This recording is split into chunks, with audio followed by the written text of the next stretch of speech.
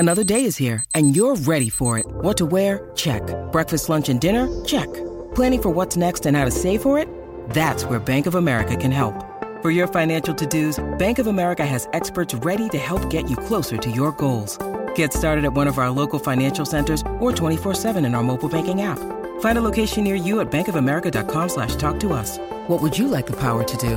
Mobile banking requires downloading the app and is only available for select devices. Message and data rates may apply. Bank of America N.A., member FDIC. PSNY.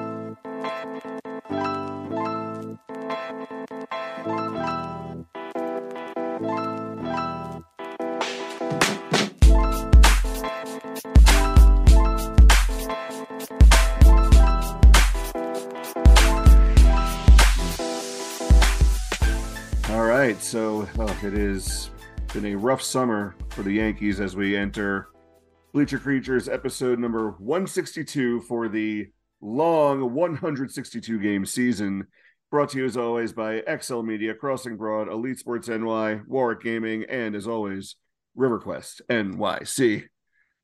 All right, so as we do this, the Yankees have just come off a very bad 3-game series in Colorado, the National League worst Rockies. James, we got James Kratch, the managing editor of ESNY, here with us today. James, I don't know how much of that series you watched. I mean, you saw my takeaways. What did you take away from that series in particular? The main thing I took away is the Yankees bullpen, which people act like is big strength.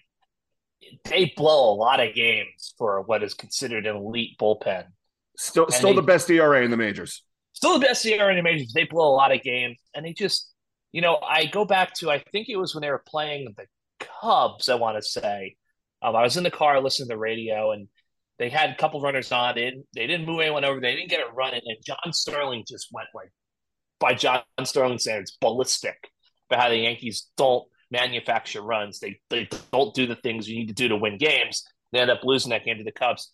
Sort of reminded me of that. It's like you get this great start from Garrett Cole, and you can't manufacture runs, and you get yourselves in this situation where even if you bail yourself out, you still blow it, that bullpen.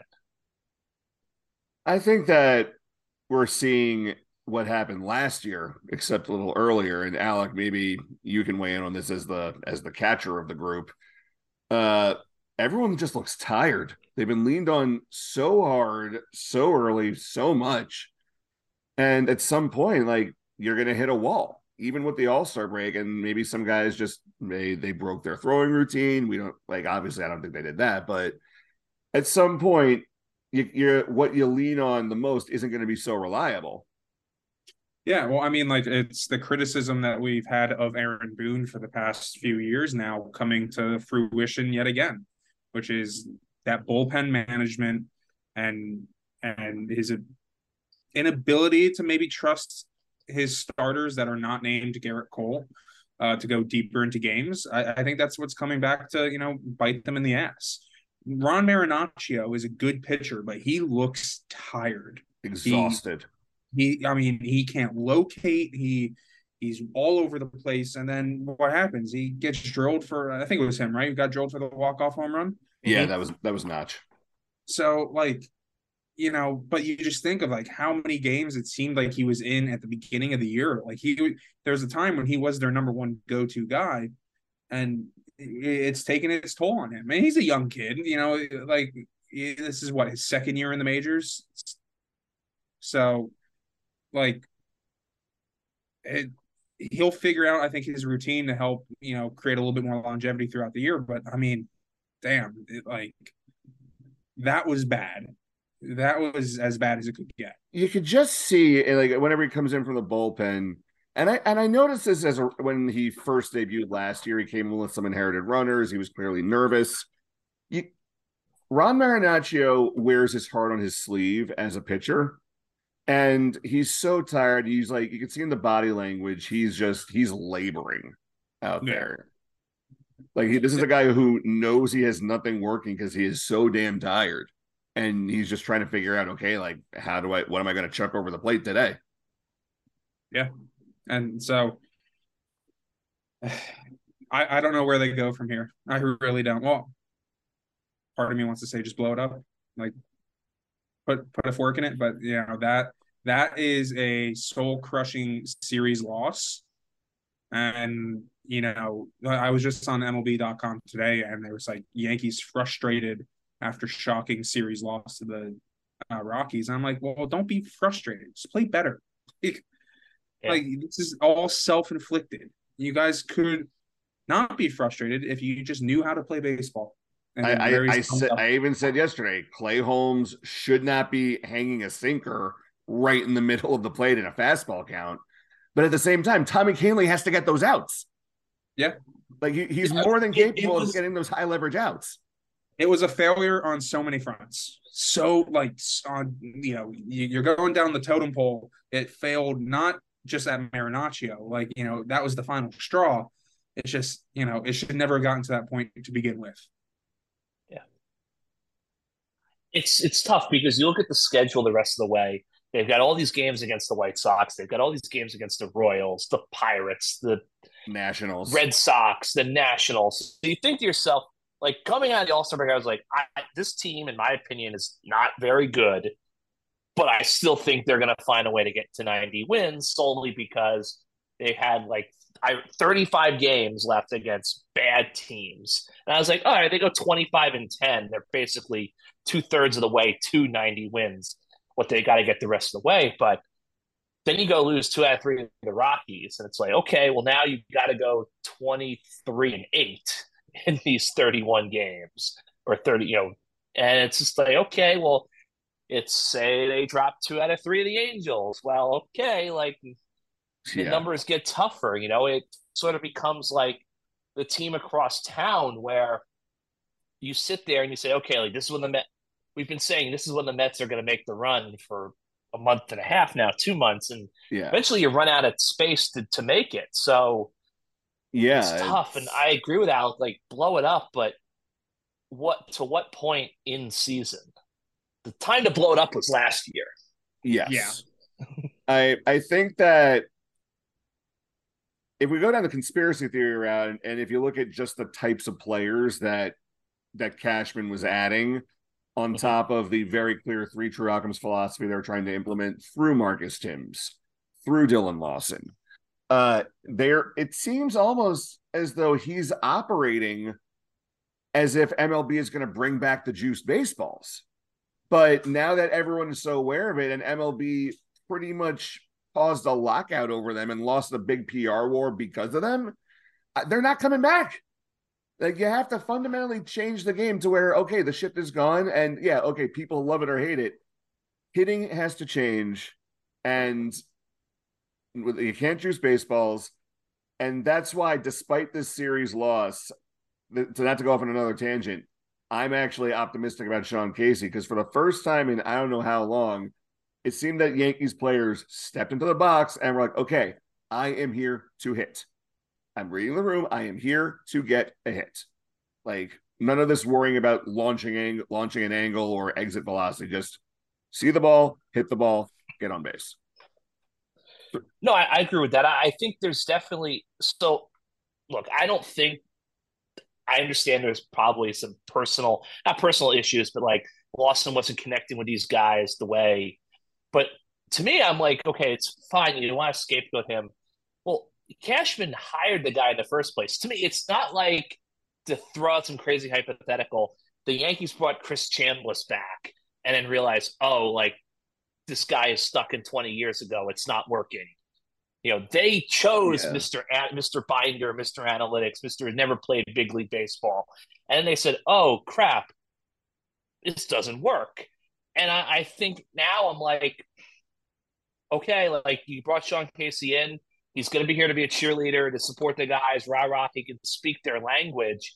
But at some point, is it going to really be enough to fix this team? I don't think so. I think that at the end of the day, you got to, whatever happens at the end of the season, be it a wild card spot, maybe the Yankees find that magical run in like they did in 2005 and clinch the AL East. I think that no matter how you spin it, this season was underperformance. They underachieved. 5%. Yeah. But And so then I think now you look forward and figure, okay, yeah, you can change out Aaron Boone. Who's going to do a better job? So I actually was saving this take for you for this. Okay. So I was thinking about this. All right. Let's say let's say the Yankees hit better the second half of the season.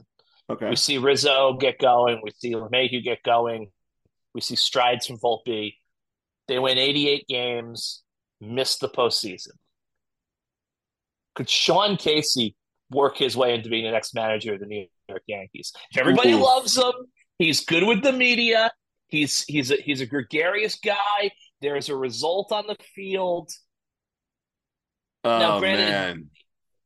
and now granted, whoever is the manager of the Yankees is basically being run from above. But Yeah. because here's the thing about firing Aaron Boone, and look, I thought they should have done it last year, but I thought they should have done it in one clean house sweep where you change everything. Yeah. It's going to be really hard for them to go get a manager that replaces what Aaron Boone is, because Aaron Boone's probably going to get another job within 15 Yeah. minutes. Yeah. And he'll Aaron probably Boone. go Yeah. win 90. That's the thing. Like, I think Aaron Boone might be a perfectly fine manager, but he's just in this situation where he's not the best manager in baseball, and he's got this hardly flawed roster with all these Cashman quirks and rules. Mm-hmm. But that's the thing. It's like the transition. It's worked out in terms of regular season success. The transition from Girardi to Boone was a pretty steep drop off. Here's a guy who won the World Series, who's part of the glory days, and now here's a guy who was on Sunday Night Baseball and on the team for like 10 minutes. 10 minutes, exactly. Yeah. So then you go from that to, like bring in Hensley Mullins, or you bring in some guy who was the AAA, I don't know if I forget the name of that league. So some guy who was the manager of the Rail Riders and all the kids like him. Like, that's hard to do. Yeah. But if it's Sean Casey, there's some juice to that if they hit. There is some juice that if they hit. I will say this about Sean Casey being hired as the Yankee manager. That would make the Aaron Boone heel turn all the better and more interesting. Because, like, he brings in his best friend only to be fired, and the same friend takes his job. Yeah. Maybe Casey is a loyal enough guy that he, like, tells Cashman, no, like, screw you. I'm not taking the job. You fired my guy. He could be, although, like, I think there's two tensions at play. One, like, it's the Yankees. If you're going to manage the New York Yankees, you kind of got to do it.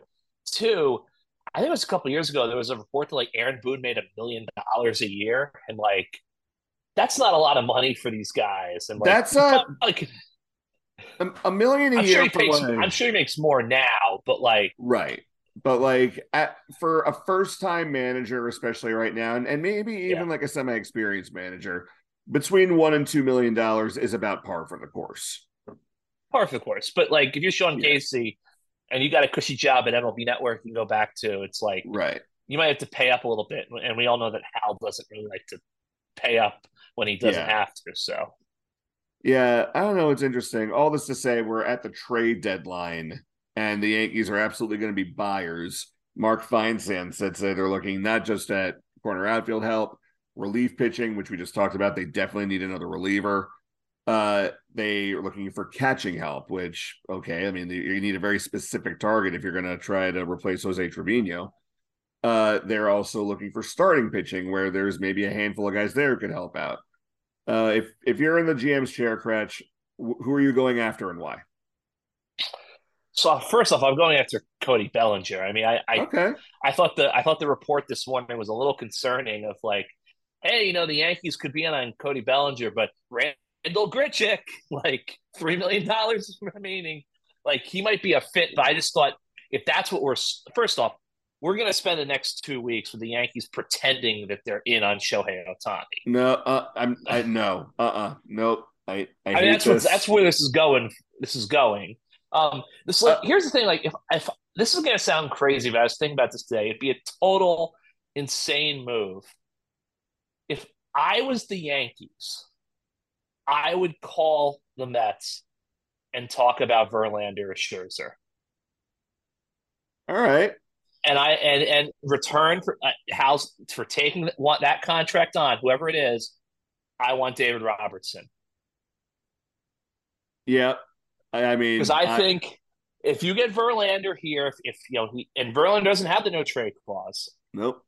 you get him here, you have him and Cole back to back in a postseason series. You add Robertson to the bullpen. Court Nestor gets healthy.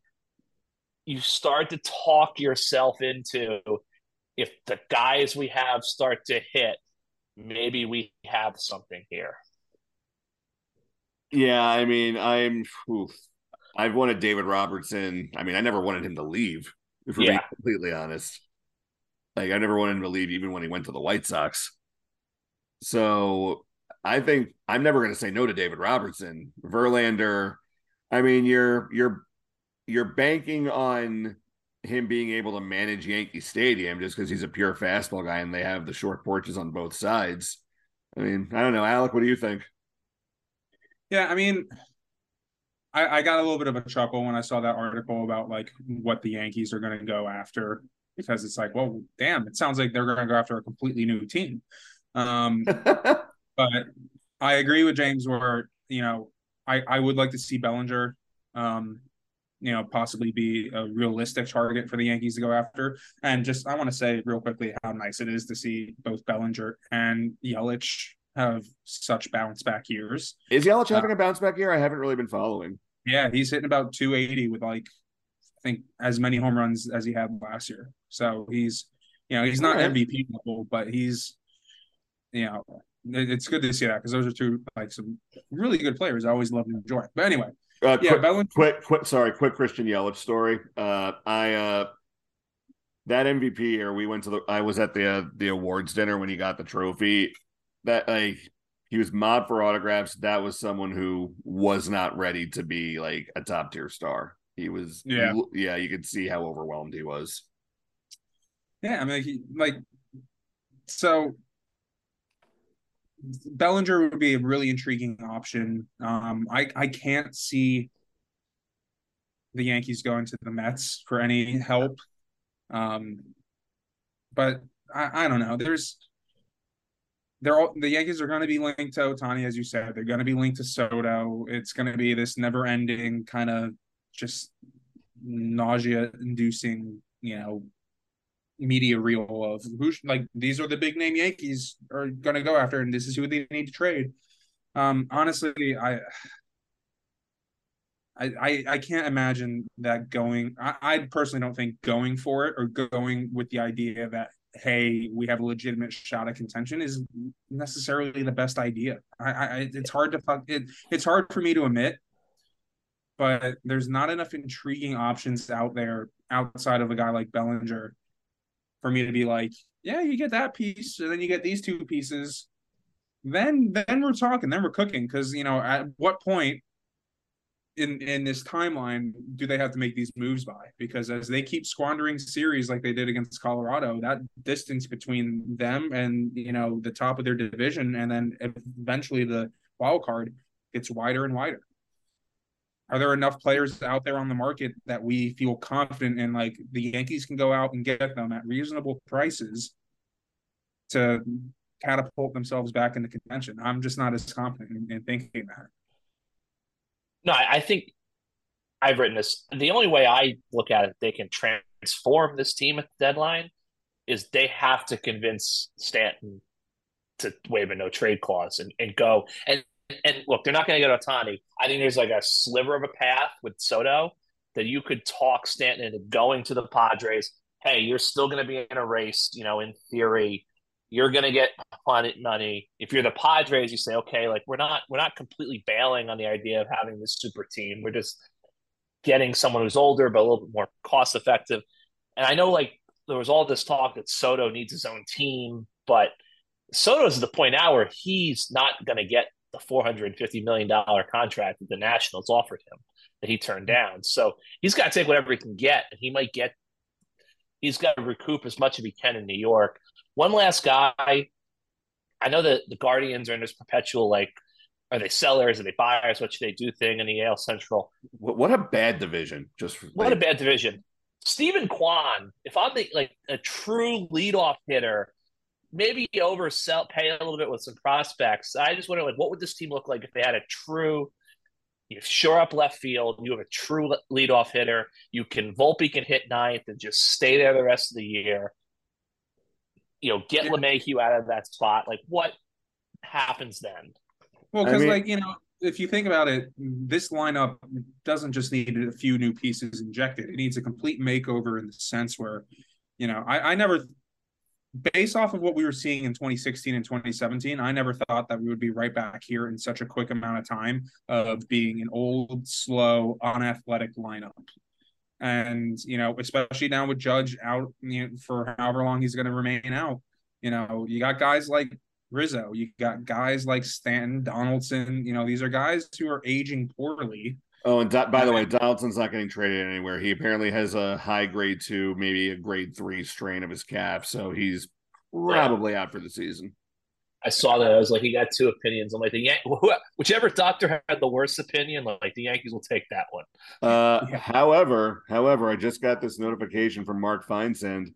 Yankees are apparently eyeing Dylan Carlson of the Cardinals. It's not a bad idea. I mean, that kind of fills in the idea of they get a little younger, they get a little bit more athletic. Same thing with Stephen Kwan. They need to get back. This is the Yankee way they've been doing for as long as either of us can remember. But they need to get away from just getting the marquee names for the sake of getting the name, and they just got to get ball players. I think you look at people who are playing better than them. And on paper, you wouldn't think that they are a better team than the New York Yankees, but it's just at the end of the day, they are ball players. Like I'm looking at the Baltimore Orioles right now. I have the game on, and they blew a 4-1 lead. They're losing 6-4 to the Dodgers. But you look at the guys they have in their lineup. They got Gunnar Henderson, who has an 810 OPS. Then you have Rutschman, who has an 812 OPS. Santander, 844. O'Hearn, 866. I mean, like, you don't get those numbers anymore from a Yankees team unless you're Aaron Judge. Like that, the problem with the Yankees, and I'm going on a rant right now, so I apologize. But like, as a guy who's living in Philadelphia right now and is watching the Philadelphia Phillies, it's interesting the dichotomy between the two, because the Phillies have a lot of good complementary pieces. It's the big guys aren't performing. Right. So the Phillies got guys like Bryson Stott, who are hitting around 300, is one of the best 2-strike hitters in baseball, just slaps the ball wherever he wants to. Really fun to watch. You got Alec Bohm, who's hitting 284. He's just Alec Bohm, professional hitter. It's awesome. Harper, the power is down, obviously coming off an injury, but he's Bryce Harper. And then you got the disappointing seasons coming from Schwarber to an extent. He's got 26 home runs. He's got an on-base percentage over 300, even though his batting average is under 2. And then you have Turner, who hasn't quite lived up to the billing yet. And then you have Nick Castellanos, who's fantastic. Their struggles, they have their own reasons, but the big guys aren't quite carrying their weight as they should be, even though that the complementary pieces are doing more than enough. With the Yankees, it's not only are your big pieces not performing, it's now you don't have any good complementary pieces to help shore up that gap. It's kind of the same thing we talked about last year, where the frustrations of having Hicks, IKF, and Donaldson in the same lineup is you could get by with IKF production. I have no problem with him as a ball player. It's just that when you combine that with Aaron Hicks being a black hole, and then when you have Donaldson being a black hole, like all of a sudden that's a third of your lineup. It's not producing. Not producing. And we find ourselves in the same exact spot because Brian Cashman tries to gaslight the entire fan base. But anyway. It goes back to like this, like almost like, I swear to God, I felt like I was writing one of the Federalist Papers when I was doing this the other day. It just goes to like this pretty much treatise I wrote about Sean Casey really being a litmus test for how we're going to approach hitting in baseball going forward. Because for like 20 odd years, these people with the computer said, oh, everyone's shifting. So instead of like using the whole field, you know what? Just hit over the entire shift. Let's just like murder the ball over that and cue a bunch of Joey Gallows. Now, like you have guys who have been there, like Sean Casey, who have work to count, who have read a field, who have like been in that situation. Like, okay, what's the state of the game right now? Where's the base runner? What do I need to do? It's like, It's like I said in the article, Babe Ruth, Lou Gehrig, like all these old time guys, they're not talking about pitch shape. They're not talking exit velocity. They're not talking about launch angle. They're talking, okay, where are we going to go hang out after the game? They're saying, okay, is this a pitch in the strike zone? Great. I'm going to take a swing and see what I can do with it. That's all you need to do in the box. See the ball, hit the ball. Stuff like weighted on base average, isolated power, those are measuring sticks. They are not talent evaluators. That's the end of my rant. No, and like I've never understood why baseball has gone so far into this when the other sports haven't. Now, I know there's a tremendous amount more volume and data and things to track with baseball kind of plays into this. But I just go back to, I think we may have discussed in the past, the whole idea of Moneyball. Like, yes, it helped the A's find some inefficiencies and win with the payroll they had. The biggest issue was they had Barry Zito, Tim Hudson, and Mark Mulder. Like, that's why they were great. Yeah. And and they had Jason Giambi at the time. It was like, oh, that's what happened. And a roided up Miguel Tejada. Exactly. It was like, well, we got these three of the five best pitchers in baseball at that moment. That's why we're winning a lot. And yeah, it's just like, well, if they had spent more time on base running, they would have beaten the Red Sox in the 2003 ALDS. Eric Burns would have touched home plate, and we wouldn't be. The whole world would have changed. But anyway, and then in 2004, the Red Sox use Moneyball, and then they get to the trade deadline. Like, okay, we have like the worst defense in modern history. Basically, we have to fix this. Let's go trade for Orlando Cabrera because Nomar can't even bend down anymore. And then like they won the World Series with Moneyball, but they fixed all the inefficiencies of Moneyball because they had the money on the fly. So yeah, it's just they go through this rabbit hole. And Josh, you're right. Like it's baseball. Like they just need to play baseball. And it seems like I thought they were getting to that point where they got rid of Gallo and like a guy like Volpe, like he's struggling, but he plays baseball. He hits the ball, he steals bases when he gets on. He has some power. I mean, and I thought they were getting to that point, but they're just not. I think the biggest issue this team has had is Rizzo. Yeah, Rizzo is very just he's hurt, and he, God bless him. He clearly feels he has to be in the lineup every day.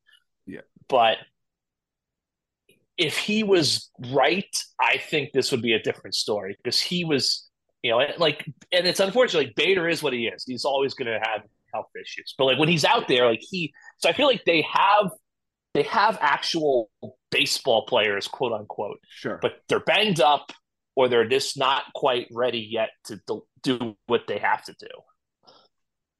Yeah, and like that isn't to say that there isn't utility to analytics. I mean, like with pitching at 100 makes sense to use them because Alec, you've said this several times, all throughout baseball history, hitting has stayed the same, but the power's gone up, but pitching has consistently gotten better. Like guys are throwing faster. They're spinning the ball better. More pitches are being created. So it makes sense for pitchers to have access to all that data so they understand not just how to do their job best, but also just what their bodies are doing.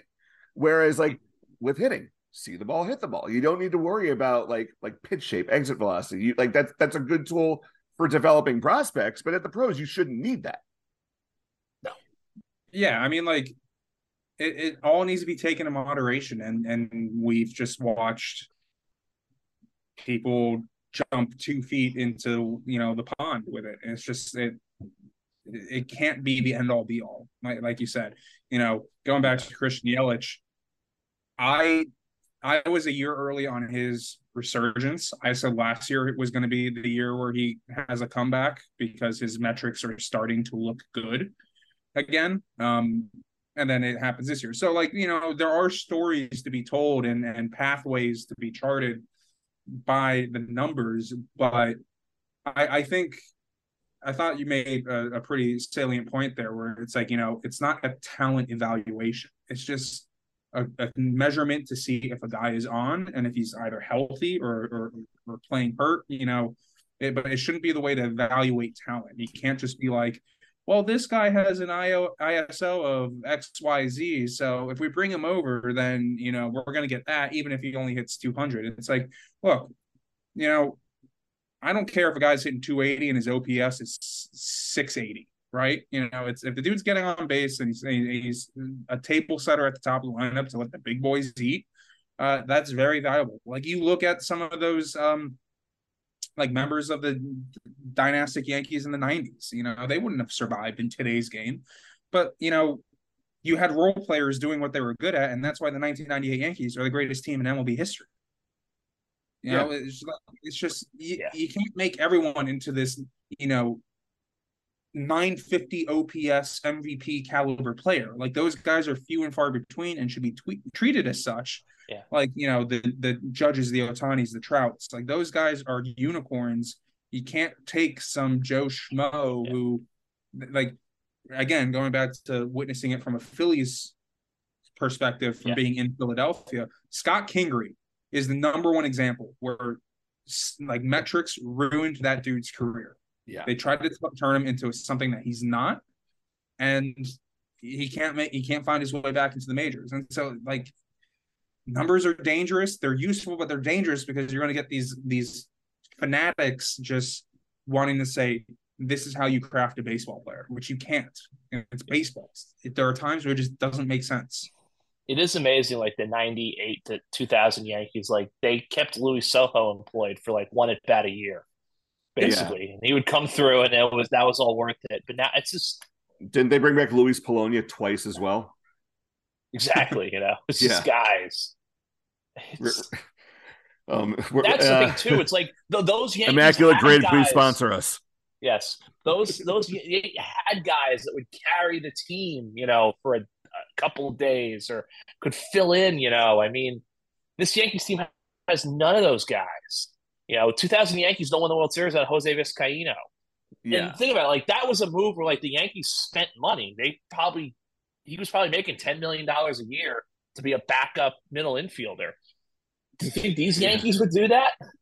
Hell no. No, like it's funny to say that because you mentioned someone like Jose Vizcaino, and then you see how someone like an Oswald Peraza, like an Ozzie Cabrera, like a oh god, I see him right in front of me, like a Kyle Higashioka, who can sort of become that weird hero, and Higashioka has been that hero sometimes. Yeah. But at the same time, it's just very frustrating because, like, pivoting back to the Donaldson deal, I remember when it happened. Yeah, like anytime you take on a player who is in their mid-late 30s, you're assuming a risk that they're going to decline. And Cashman did assume that risk, especially when he took on the money. And if you look at Donaldson's Savant page for 2021, it wasn't a bad trade because, like, my main take, like, I remember, I think, Alec, you and I were talking about this, how, like, okay, he's not going to have a great batting average. He's going to strike out a lot, but he's not going to swing in any pitches out of the zone. He's not going to chase bad pitches. Comes to the Yankees with Dylan Lawson, and all of a sudden he's swinging at all the bad pitches. Yeah. I mean, again, that is a tool to where, you look at trends, you look at what like a hitter's profile may be, and you try to hope, okay, the numbers look like he still hits the ball hard. If he can get the ball elevated, you can take the good with the bad. Again, when you have 3 or 4 players in your lineup like that, that's not a recipe for success. And then when it became evident that Josh Donaldson was just not the answer, you give him a year, you go into a little bit this year, and then it's the same shit over and over again. And now he's injured for what, the second time this season? Yeah, and like it's like I was gonna say earlier. Sorry, because I got off on a rant there. But you assume that he's going to decline. You don't assume that he's going to fall off a cliff. Yeah, but the problem with Cashman is, we see him falling off the cliff. We see Donaldson just plummeting, right? And the same way we saw Hicks plummeting. That was, we see these guys, they just completely fall off, and instead of just being like, okay, we got to move on to the next thing, Cashman's telling you, oh no, well, we can catch him and we can put him right back onto the cliff, and I promise you he's not going to fall off again. And it becomes this insanity of, doing the same thing over and over again and expecting something different to happen. And like that's the most frustrating part as a Yankee fan, where it's like, we are probably half a season now too late with Donaldson. Like we should have been quicker in terms of finding a solution rather than just letting time play out and be like, oh, don't worry, he's gonna find it. He's gonna find it. Okay, well, it's almost August. He's hurt. Now we're scrambling to, have his replacement. I'm like, yes, we called up Peraza, and I think Peraza is going to be a good player. But like now we're in a situation where the Yankees have fallen to the bottom of the AL East. They're 2 games out of the wild card, and now our entire left side of our infield is under 24 years old. We'll put a bow on this with this. I mean, like, as much as we criticize Cashman, A, he's still good enough at his job that he's going to keep the job. B, he's broken out of his comfort zone enough times in the last several months that he has to be aware that the system's broken. And I think Hal might have told him as such before getting him the new contract. But he's clearly seeing changes need to happen. I hope that Sean Casey works out. The Yankees, we can only hope for the best because God, what a disappointing season. It's like no matter how you spin it, it's a disappointment. Yeah. Anyway, happier news. The reason James Kratch is here with us today is that recently during the All-Star break in the ESNY Slack chat, we were talking about what changes would we make to the game, and we had the usual things. Some said get rid of interleague play. I said get rid of the 3-batter rule for pitchers. James, you kind of went all in, and Alec is also a soccer fan here. The FA Cup, but for baseball. Yeah, so I preface this like I'm not my original idea. Other people have said it, written it before. I think MLB reportedly even kicked the tires on it. Yeah, I mean, I was kind of inspired by the NBA, this new in-season tournament, which this is like just a bad knockoff of the FA Cup to me. But I feel like baseball could actually, of all the sports in the U.S., baseball could capture the essence of it in a way that these others can't. And obviously, we got 30 major league teams. We got 120 affiliated clubs, A-ball, AAA. I say throw in the 45 independent league teams. They're in the partner leagues. And just because I was feeling particularly frisky, I was like, what if the returning? So if you're going to have the 2024 Nation Series, I called it, the 2023 Division 1, 2, and 3 national champions in college baseball would get invites. Okay. Obviously, the players might not be the same, but the teams would. Like, you'd earn your invite to the Nation Series. So basically, do it like the FA Cup. You just have rounds and rounds of, knockout games, and then eventually the big league teams show up. I said, I think it's like the 4th round, you put 28 big league teams in the field. The 5th round, the World Series champion and the reigning AL or NL pennant winner can go in last.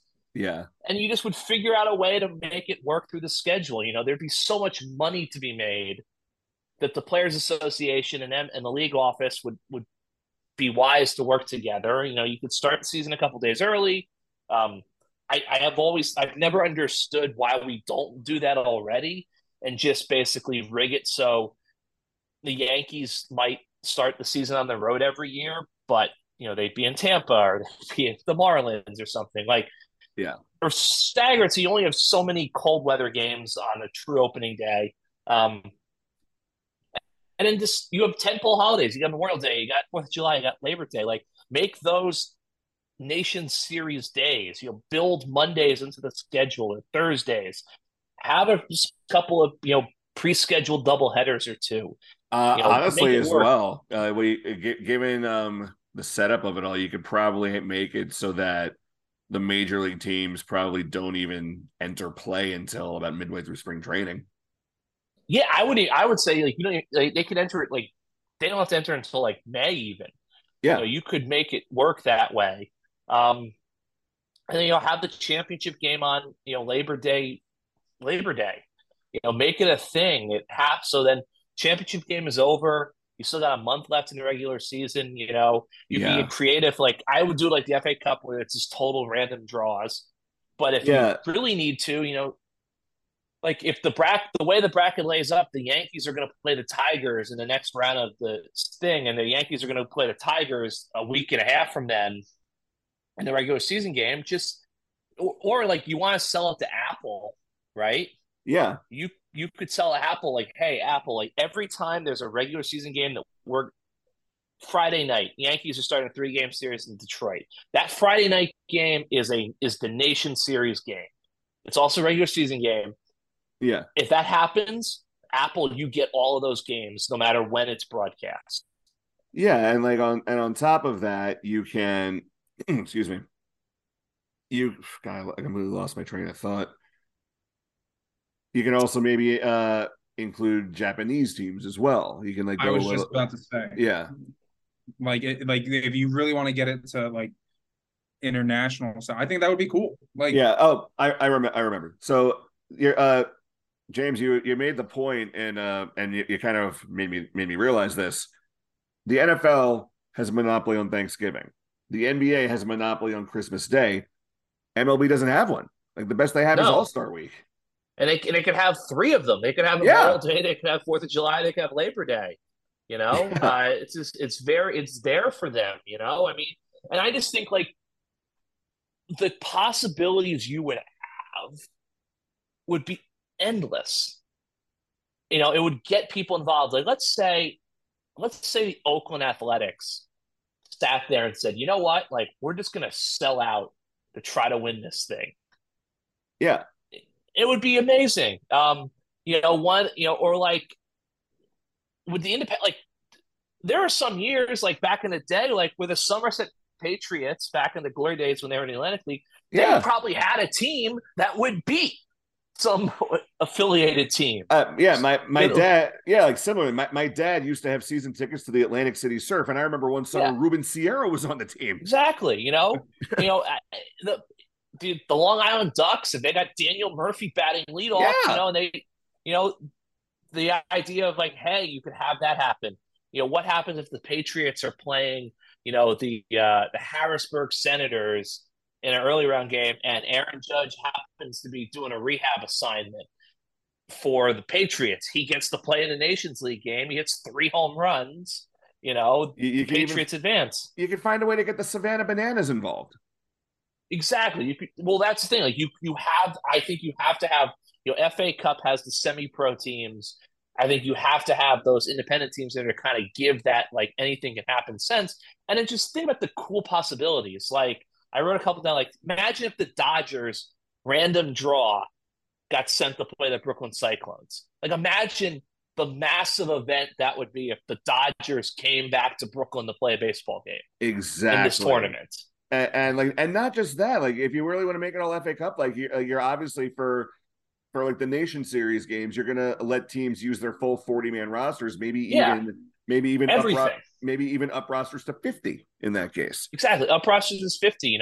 Use guys. I think you have to have total freedom of motion, and like there are ways to get this done quickly. Like you could have 10-run rule. You could end games after 5 innings. You could move this thing along. Yeah, a 10-run rule for the Nation Series 100% makes sense because like you have to like allow for a certain amount of college rules, I think. Yeah. And it's even more fun because let's say like you mentioned the college teams come June the College World Series is happening. Exactly. But like my thing is like you're like imagine if we had the setup where like LSU just won the College World Series in May. Again, in May, is playing the Astros, who just won the World Series in a Nations League game. And then with NIL and everything, you can kind of get around it. I just think the possibilities are endless. And yes, at the end of the day, like you'd have big league teams win it. And some years you would and like winning the Nations Series and the World Series, like that could be a massive accomplishment, for a team like the Astros. You might have a team that's not in contention for the postseason, stay in, be invested. This is their thing, Now, remind me, what's the grand prize for winning the Nation Series?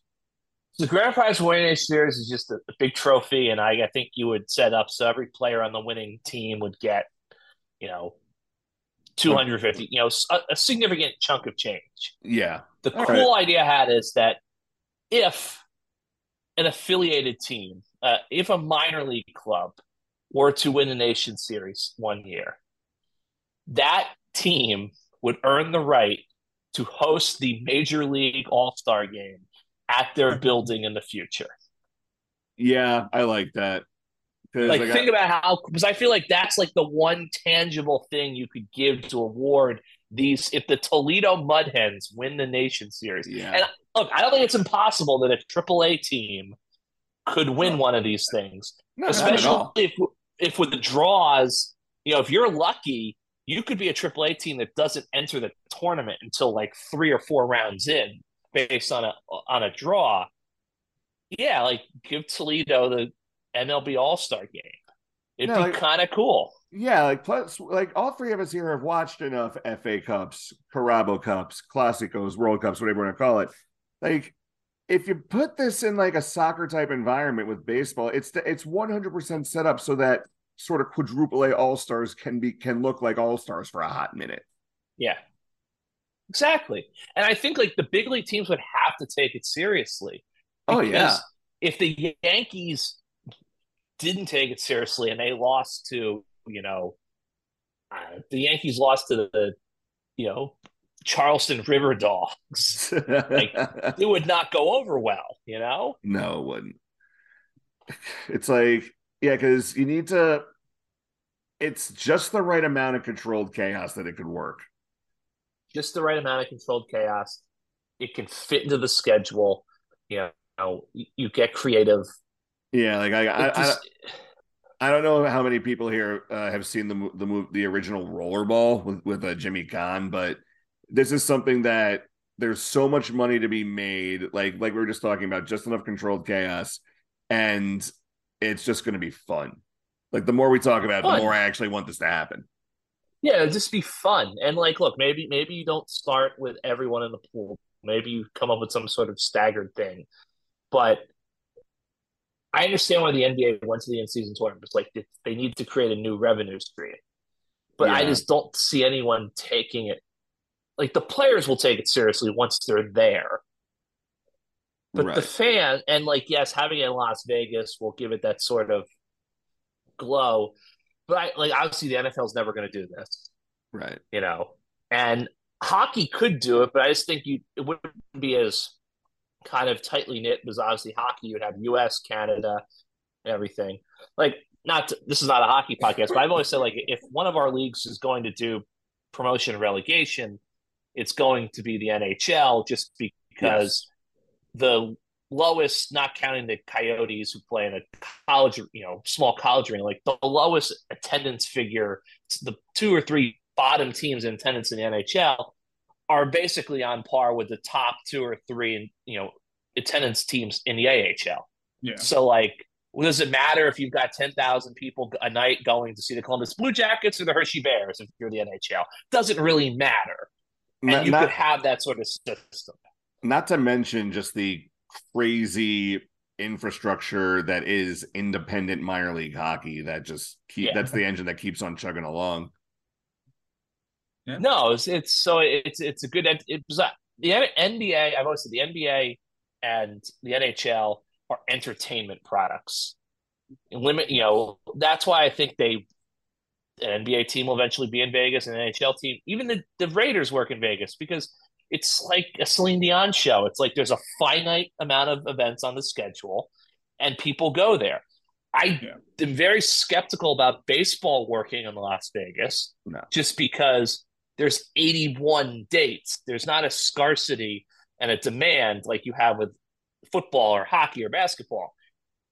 And I know the Las Vegas, AAA team has good attendance, but it's just like, you don't want. I'm afraid that the A's are going to find themselves being like the Chargers in Los Angeles. You are dependent on the other team's fans showing up to pack your stadium and give you money. Not to mention, you're going to have to play home games in Las Vegas in the middle of summer.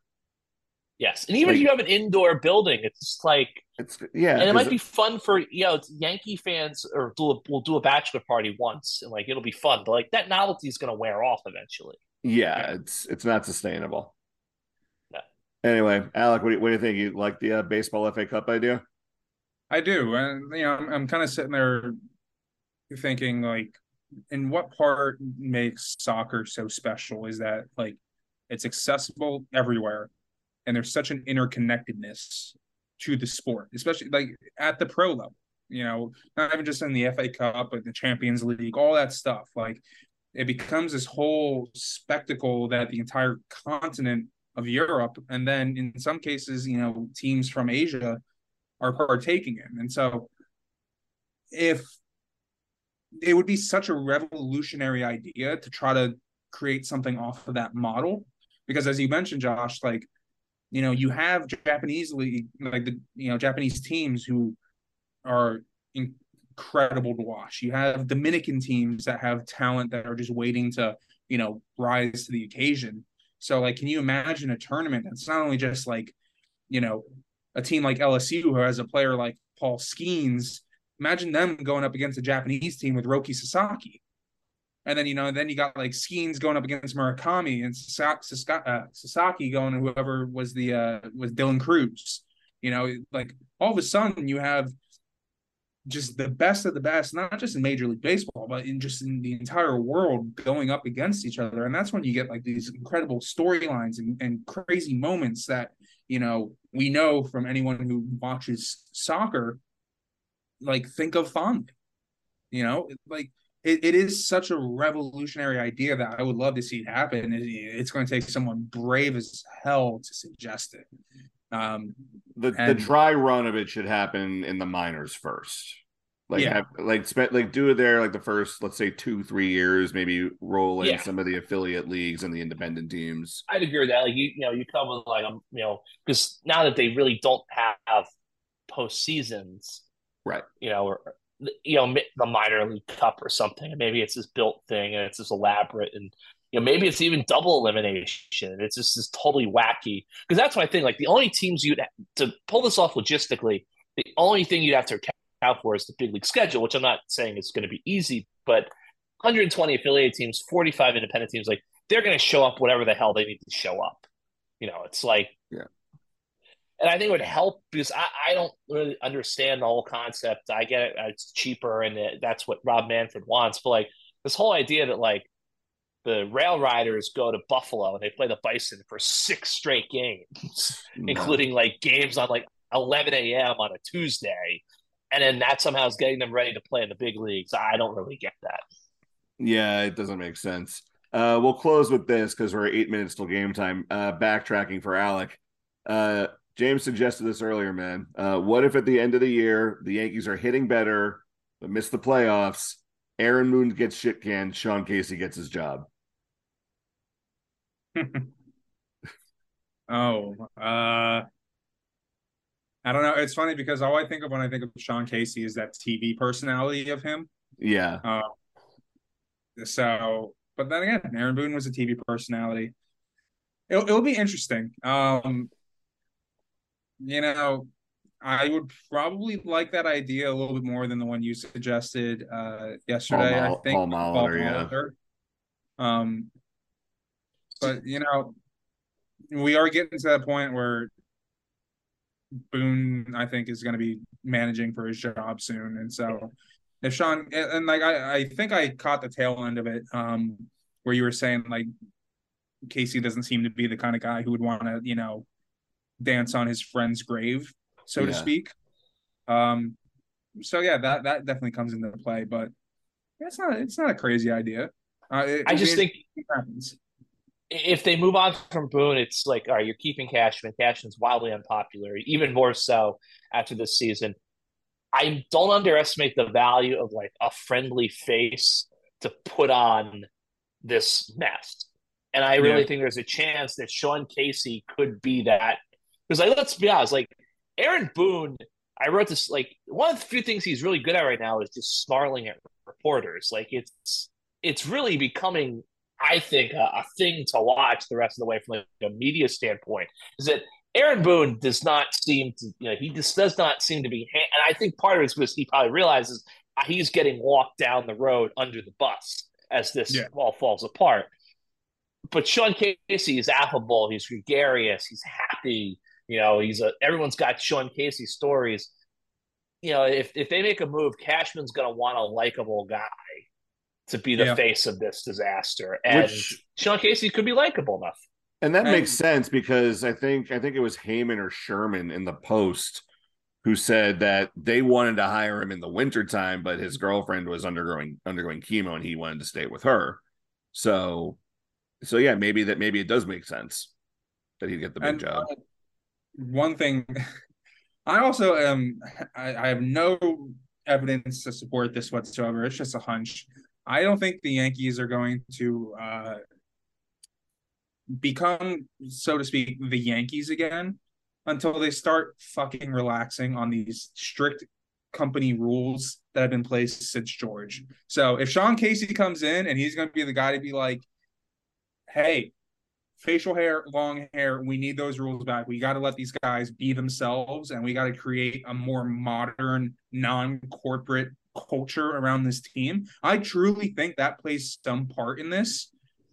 Like team culture used to be guys like the dynastic Yankees. Their culture was they were so dedicated to winning, and that we heard Jeter say it 1,000 times. Anything short of World Series was failure. And the great thing about those teams was that was a shared, singular, like vision, ambition from the entire team.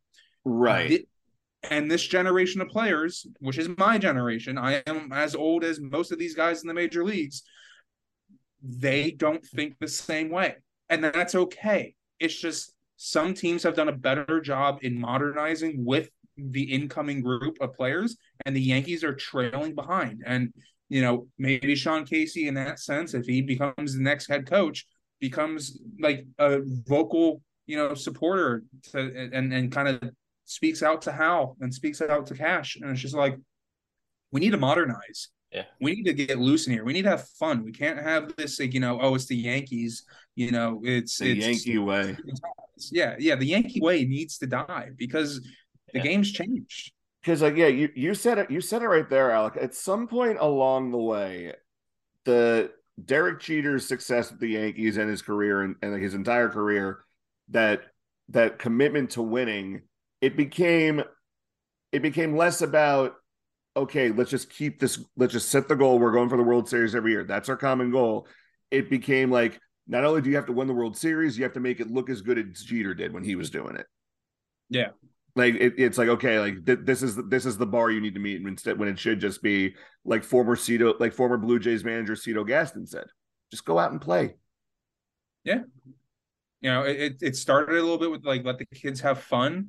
And we saw how much life was injected into Yankee Stadium and in the Bronx in general when Gary Sanchez and Aaron Judge were doing their thing. Yeah. And Severino was lights out. But like, again, that seemed like it was going to be the ushering in of a new era. And it lasted for a few years. And then we're kind of right back to where we started in the 2010s, which is a dead team walking. And, you know, that life, that vigor, that, you know, passion to play baseball. I don't see it. It's concerning, and something needs to change, I think, on that end too.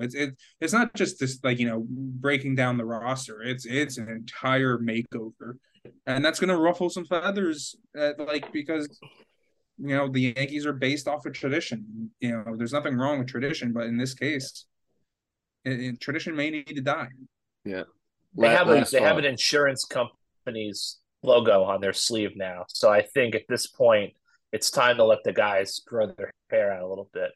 Yeah, and the only thing left that makes the Yankees the quote unquote Yankees is John Sterling in the booth.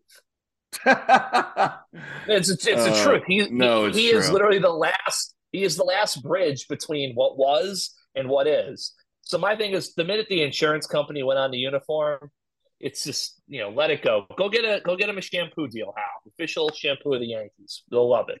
Oh Lord. Okay. And with that, I think it is time to hit stop on this and watch the game. Luis Severino versus, I think it's Griffin Canning for the Angels tonight.